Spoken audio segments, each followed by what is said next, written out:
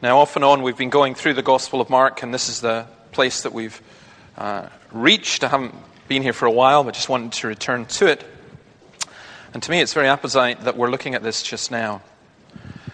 I have a friend who just lost his job, and it's a big shock to him. And I wrote to him words that you have to be quite careful writing.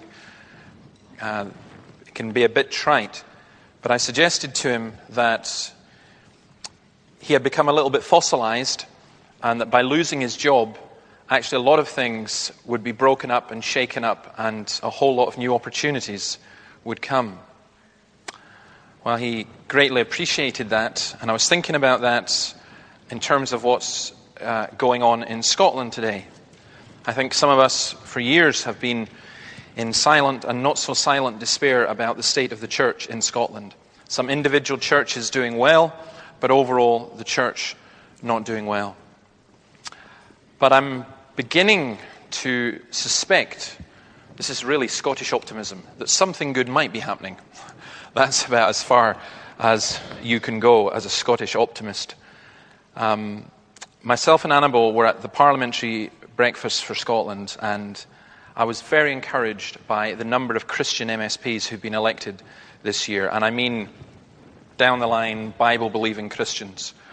Certainly more than I've ever known. I was also very intrigued at the openness of some in the media, but not all. And I began to think, why not?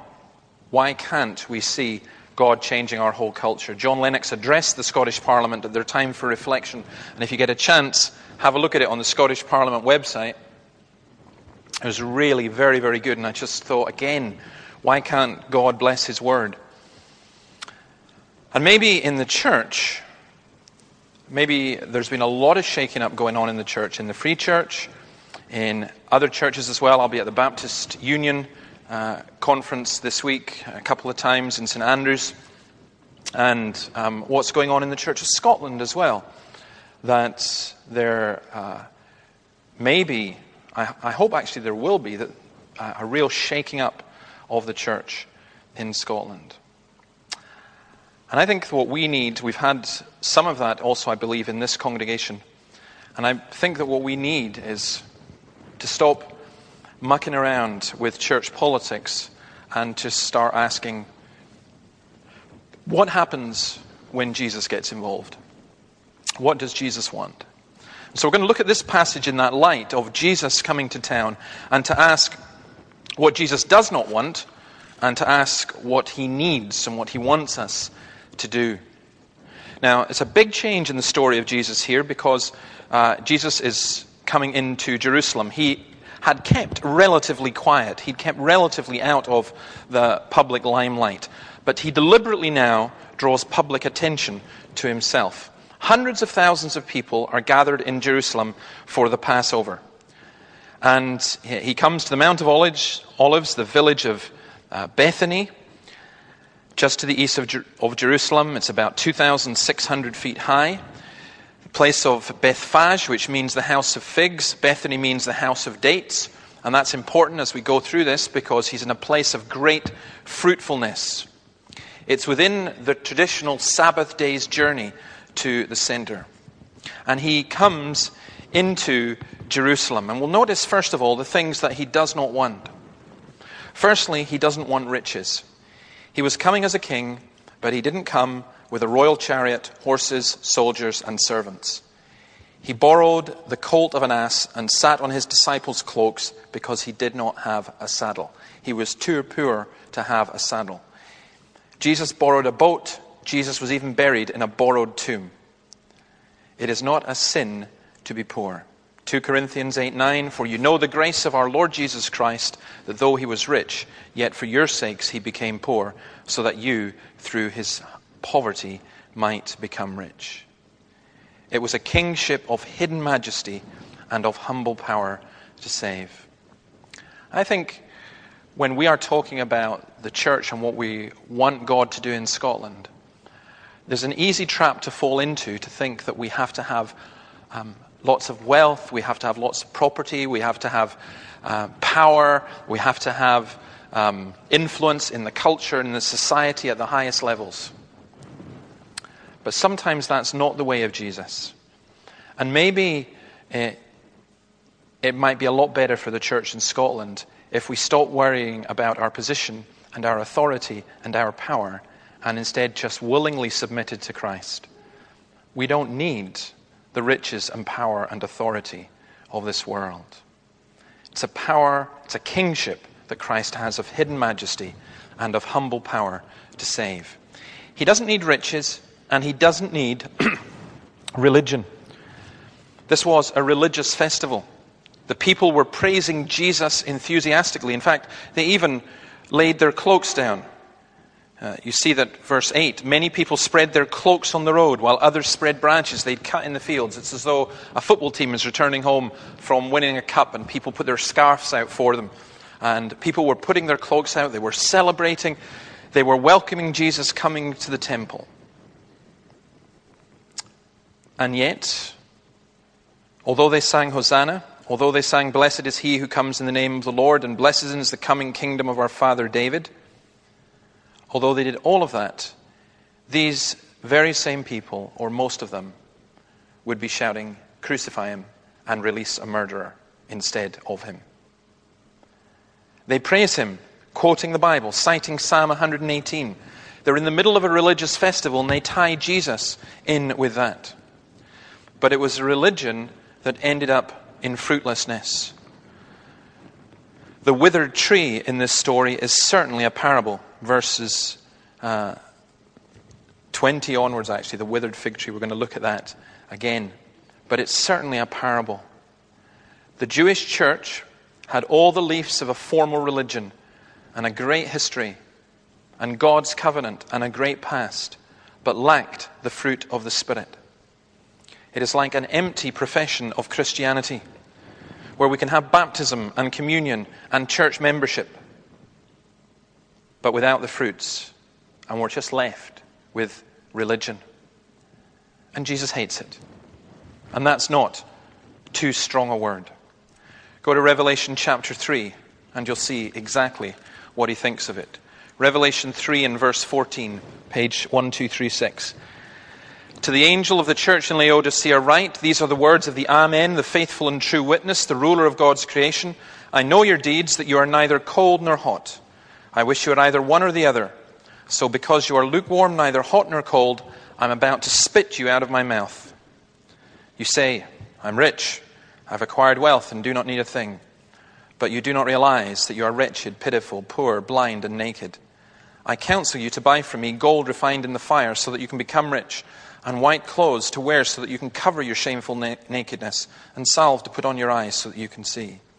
Those whom I love, I rebuke and discipline. So be earnest and repent. Here I am. I stand at the door and knock. If anyone hears my voice and opens the door, I will come in and eat with him and he with me.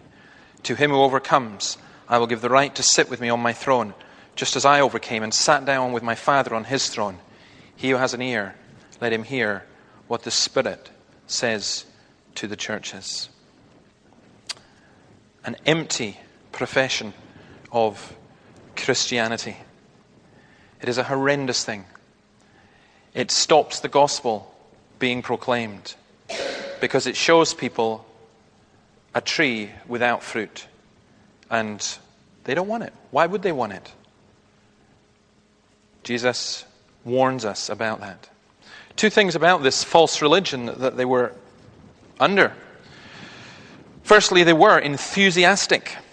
They were very enthusiastic people. They were singing and praising and they were shouting. But there's a difference between enthusiasm and truth, between group spirit and individual perception. Donald English says this, group spirit and movement can hold us in the initial period of belief and sustain us during difficult times, but it is no substitute for individual understanding and commitment. As such, group spirit can prevent us from making our own discoveries and can hinder the truth from reaching the deepest areas of our personality. Some of us are so scared of God that we hide behind other people. We hide behind our groups, we hide behind our traditions, we hide behind the collective, if you like. because we don't want, individually nor collectively really, we don't want to face God. And we don't want actually to face ourselves. People can be very enthusiastic in their religious faith. But without Christ, that does end up just being dangerous. You see, they came to the temple. Jesus went straight to the temple. Incredible building, grand and glorious, 30 acres on Mount Zion, surrounded by great walls that were about 1,300 to 1,000 feet in length. Sorry, I still think in feet, so whatever that is in meters for all you metric people. It had a big wide outer space called the Court of the Gentiles. And you could go into the next court, and that was the Court of the Women. You were allowed in that. Then the Court of the Israelites, which women weren't allowed in. Then the Court of the Priests. And actually in the Court of the Priests itself stood the temple proper. It was a highly elaborate structure. There was a temple tax, 2 days' wages per year for each person. So you work out what that would be for you. What was happening in this temple is that animals and birds were being sold for foreign money in the temple court of the Gentiles. The animals had to be certified, and it was a lot easier just to buy ready-made animals. You know, when you had ready-made chicken, it wasn't like Kentucky. It was just that there was a chicken there, it had already been certified, you could buy it, and that was it. If you brought your own chicken, you had to bring it all the way, you had to get it examined, you had to get it certified. So it was easier for the sellers in the temple to get the priests. What they would do is they would just declare anyone who brought something, they would say, it's not suitable. There was a real religious racket that went on. Doves likewise. The doves outside cost about 1/10 of what they cost inside. It's like if you go to a tourist spot or you go to a motorway service area. Why are motorway service areas the most expensive places to eat? Because they know that you're on the road and they know that you're hungry, they know that your kids want something, so they'll just up the price because you have to pay it. Well, the money changers in the temple, they knew that that was the case. They knew that they could charge what they wanted. The temple money also had to be paid in old coins. They weren't allowed to pay them in Roman money. It's a bit like one or two of you here are old enough to remember when we didn't have decimal money, when we had pounds, shilling and pence. I can't remember any of that, but some of you will remember it. It's a bit like insisting that if you were to make an offering, you had to pay the money in old money, and then you had to change the money, and then again, it's that extraordinary thing, the exchange rate. When you go overseas, you pay out a certain amount of money. When you come back, if you're putting it back, you don't get the same money back because of the exchange rate. The church really became a commercial enterprise. So their religion was very enthusiastic, and it was about making money. Every trick in the book was being used to get people to give money. That still happens. And it's something that the Lord hates and something we turn away from. God wants his people to give, and he wants his people to give graciously and generously. But he does not want his church to be turned into some kind of money-making racket. Paul says to Timothy, if anyone teaches false doctrines and does not agree to the sound instruction of our Lord Jesus Christ and to godly teaching, he is conceited and understands nothing. He has an unhealthy interest in controversies and quarrels about words that result in strife, envy, malicious talk, evil suspicions, and constant friction between men of corrupt mind who've been robbed of the truth and who think that godliness is a means to financial gain. Jesus doesn't want that. He doesn't want the religion of riches. He doesn't want the false enthusiasm. What he does want is stated here. He wanted real disciples. People to follow him, people to do what he said. Go and get a donkey. Go and get a colt. They did. Maybe They knew their Bibles. Zechariah 9 verse 9. Rejoice greatly, O daughter of Zion. Shout, daughter of Jerusalem. See, your king comes to you, righteous and having salvation, gentle and riding on a donkey, on a colt, the foal of a donkey. He wanted people who would listen to his word and who would do what his word says. He didn't want disciples who would say to him, well, Lord, this is not a good way to enter, and our research has shown that this really won't work all that well. He just wants disciples who will hear his word and who will obey it. Now, I mentioned some of the stuff that's going on in Scotland, and the kind of thing that you will hear just now is you'll hear people saying, the Bible is not the Word of God, it contains the Word of God, and we have to reject the parts that are not of Jesus, and we take the parts that are of Jesus, and Jesus speaks by his Holy Spirit to us today, and so on. What's wrong with that is simply this, that we don't listen to Jesus. We just end up picking and choosing according to what we like or according to what our culture likes. And the very place we are tested is not the place where it is easy. It's not the place where love one another. Oh, that's great. Everyone likes that.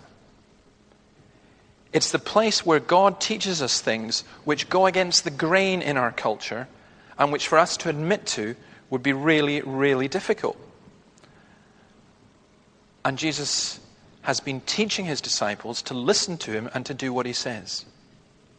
If you take away the word of God as the authority of God, as the sufficiency, then you end up with a different kind of authority. You either end up with the authority of the church leader, whether it's a priest or a pastor or some kind of prophet, who says, I know what God says, and you can't check it up because the Bible is largely irrelevant to them. Or you end up with a teacher within the church or a teaching within the church which says, well, the Bible says this, but we now know the Bible is wrong. I listened to part of the debate in the Church of Scotland, and I heard a man stand up, and it still shocks me when I hear people say this, so it shouldn't. He stood up and he said, the Bible says this, the Bible says this, the Bible says this. This is not the word of God. We know it's wrong. And I still have that kind of shiver runs down my spine, which makes me think, you're going to get hit by lightning. That's an incredible thing to say. This is not the word of God. Someone will come and say, but David, what about this bit in the Bible? Do you like that bit? And if I'm telling them the honest answer, I'll say, no, I don't really get that. I don't grasp it. I don't understand it. But I tell you this, I'm not going to pick and choose with the word of God. I'm going to try and understand it in context. I'm going to wrestle with it. I know that there are things that are difficult in the Bible. I know that there are things I don't grasp. I know that there's bits I don't understand, even though I'm a minister and I've been studying it for years. But I am not going to go into the position of saying, I'm sorry, but that bit of the Bible's wrong. And that bit of the Bible's okay, and that bit's not sure about. Jesus wants real disciples. A disciple is somebody who learns. How do you learn? You learn from Jesus. How do you hear from Jesus? Not through a voice in your head, not through declarations of churches, not through your own wisdom. You learn from Jesus through the Word of God. And if the church lets go of that, we're done. We really are done. He wants real fruit. Verse 12. The next day, as they were leaving Bethany, Jesus was hungry. Seeing in the distance a fig tree and leaf, he went to find out if it had any fruit. Now that whole thing of the fig tree is a very clear parable. Jesus, who could feed 5,000 people with 5 loaves and 2 fish, is the one who gets hungry. What do we mean when we say that Jesus requires real fruit? He wanted all the eyes to see him. He was coming to die. He deliberately entered Jerusalem at this point where there were hundreds of thousands of visitors so that every eye would see. Maybe there was a deliberate provocation to the scribes and the Pharisees. But from his death flows all our hopes. From the seed of his death flows our fruitfulness. He wants fruitful disciples. Now what does that mean? Praise. Through Jesus, therefore, let us continually offer to God a sacrifice of praise, the fruit of lips that confess his name, and do not forget to do good and to share with others, for with such sacrifices God is pleased. We look sometimes and we say, well, the world won't like this, or people won't like that. But our concern should primarily be with, what will God like? And we should be like Martin Luther. We stand on the word of God and we say that here we stand and we can't do anything else. That's it. What do I have and what do you have that doesn't stem from the word of God? He wants fruitful disciples. Doing good, sharing with others, based upon what God has revealed to us in Christ. Now, this miracle, this cursing that occurs of the fig tree, this is the only destructive miracle. Every other miracle that Jesus does is productive. This is the only destructive one. Why? Because it shows how seriously Jesus took the issue of fruitlessness. We have a symbol of the church in Scotland, traditionally of the Presbyterian church, of a burning bush with the words "Nectamen consumibatur." It is not consumed. In the burning, it is not consumed. The bush, the tree, continues to bear fruit through all the persecutions. I think the problem with the church in Scotland is not that we've become irrelevant, though we have. It's not that we've become smaller and tired and weary, though we have. It's you just got to ask, where is the fruit? Where's the fruit? Jesus wants us to be fruitful disciples. And that just comes back again into this whole idea of Christ cursing the fig tree. And maybe the Lord is not prepared to let the church in Scotland just gently fade away into the night. Maybe he loves us enough to discipline us and to shake us up and to pull out the weeds and to prune us and to make us fruitful. Christ wants real disciples and real fruit. Let me finish just by asking what you want, what you need, what our society needs. It's very easy to want riches. It's also easy to say that we don't want them and yet to live for them. Jesus knew that. It's why he said you cannot serve both God and mammon. It's very easy to want religion. It's easy to say you want to be a real disciple of Jesus bearing real fruit. And yet sometimes it's not so easy to do. We follow a man who rode a donkey to his death. We follow the real Jesus, not the religious Jesus, not the one of our own imagination, not our own personal Jesus, but the real one. I think one of the great things about the course we're doing on Tuesday nights is just how real Christ comes across in that, because he is real. We as Christians serve a real Savior. It's not actually, is it really, about us or even the churches that we belong to?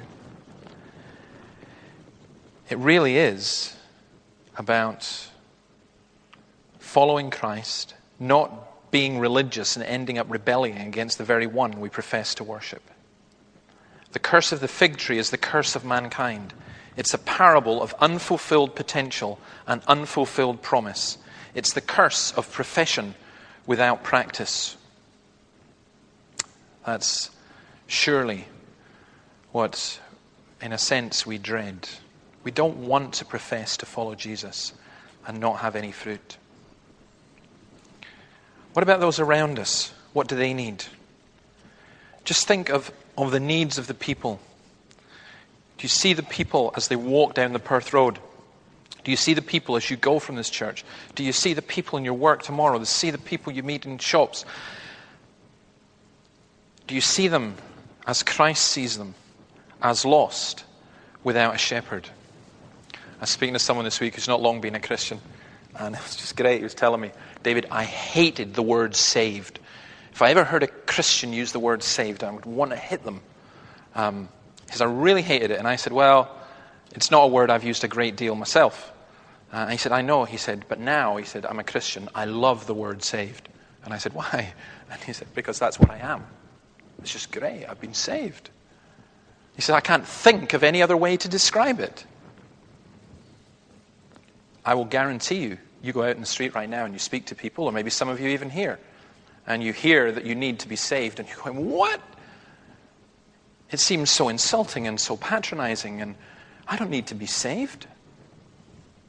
But that's the sadness of the lost. That's the sadness of the blind man walking around shouting, I can see, I can see. That's the sadness, as the wonderful illustration that C.S. Lewis uses of the child in his back garden playing in a muddy pool of water when he's been offered the whole beach. And he just doesn't see it. Doesn't realize the mess he's in, and doesn't realize the greatness, the great things that's been offered to him. Well, I think the people in this society, the people in Dundee, the people in Alyth and Blairgowrie and Forfar and St Andrews and all around, I think they're people who are lost without a shepherd. And I've got this image in my head this weekend, and it's just such a powerful image of standing outside in the Perth Road with Chris outside the Tartan Cafe as people are coming in, as the place eventually ended up being standing room only, as Jason Harms and the jazz guys were playing, and people walking to go into town and stopping and hearing the music and stopping, and we would speak to some, and some would come in. And for me, that image is almost an image of where the church should be. That in the story of the sirens singing, it's the sirens who lure people to their destruction. We do the other way around. We lure people, if you like, to their salvation. May God grant that we would see people as lost without a shepherd. And then what we have to do, we have to communicate. Look at verse 18. The chief priests, the teachers of the law, heard this and began looking for a way to kill him because of what he had done to their religion and to their commerce and their trade. Don't believe that these guys were just upset because he claimed to be the Son of God. They were upset because their business and their lifestyle was being threatened. They were con merchants. Religious con merchants, the worst kind. But they were afraid of Jesus. Why? Because the whole crowd was amazed at his teaching. The teaching is desperately needed. We're in a world, we're in a Scotland, where people are hungry for the Word of God, which is why it's of immense embarrassment when you hear Christians supposedly stand up and say, the Bible is not the Word of God. Because non-Christians are going to hear that and go, well, even Christians can't agree amongst themselves. I think we have to just get back to this whole idea of this is the authority of God's Word and we're standing by it, whatever the changeable fashions of our particular culture. And we need that teaching, and it's so desperately needed. We need to communicate it and get out with it. We need to hear it ourselves. We need to get to know Jesus, and we need to let our so hungry world be fed with the bread of life. It means opposition. It takes great courage to go to people and tell them that all the ideas on which they have based their lives are wrong.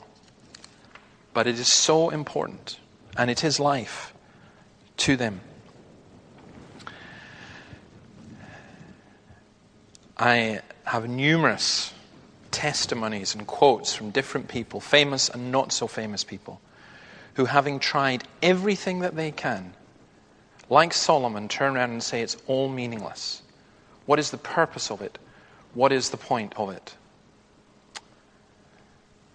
I mentioned Tolstoy this morning. For those of you who weren't there, Tolstoy was, for some of his life, an atheist and was brought up as an atheist.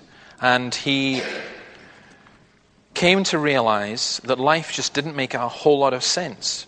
And he came to read the Gospels and eventually to profess himself as a Christian. Sometimes I think a pretty messed up one. But when you go and see or you read Anna Karenina, if you saw the play down in Dundee Rep, the play is really intense. And it's not a happy play. Not in lots of ways. And if you watch that play, it rings very, very true to life. And you just kind of look and think, well, what's the point? And I think the answer is there isn't a point without Jesus Christ. There just isn't a point. And that's what we've got. That's why we want to share that with people. When Jesus comes to town, it changes everything. It turns everything upside down. And it's my hope and my prayer that Christ hasn't left Scotland and that Christ will return to Scotland and that the preaching of his word will result in remarkable change in this country of ours. You know the motto of Glasgow, let Glasgow flourish by the preaching of his word. You know that the city councillors of Glasgow now have the motto as let Glasgow flourish. They've left out by the preaching of his word. Well, maybe we might just beginning to see a change in that. And I hope that all those who are Bible-believing Christians will work and act together. We'll have the same priorities of Jesus Christ. And we will truly be his disciples, loving him, obeying his word, doing what he says, and longing to see the thousands and hundreds of thousands and millions coming to know and to serve him. Let's pray. Bless your word to us, O Lord, and grant that you would come to us. Grant that you would help us as we seek to proclaim your gospel. Deliver us from a religion which we make up ourselves, from a religion in which we ignore your word. Help us to know better who you are, what you want us to do. I pray for anyone here who doesn't know you, that even as they hear about who you are, they would commit their lives to you and seek to follow you, for you are the only one worth following. And I pray for those of us who do, that you would renew us and that you would strengthen us, and that we, as we sang of you as a beautiful Savior, so that we would live as you are our Savior, and we would honor your word, that we would be gracious in communicating it, but that we would be firm, that we would think, that we would try and understand, that we would seek to communicate, and that we would sing your praise, so that others may be drawn to you, for we ask it in your name. Amen. You've been listening to a sermon from St. Peter's Free Church in Dundee, the historic church of Robert Murray McShane. For more sermon content, please visit our website at stpeters-dundee.org.uk. That's www.stpeters-dundee.org.uk. For information and training on persuasive evangelism and how to share your faith biblically, please visit the website of Solas, the Centre for Public Christianity, at solas-cpc.org. Once again, that's www.solas-cpc.org. Thanks for listening.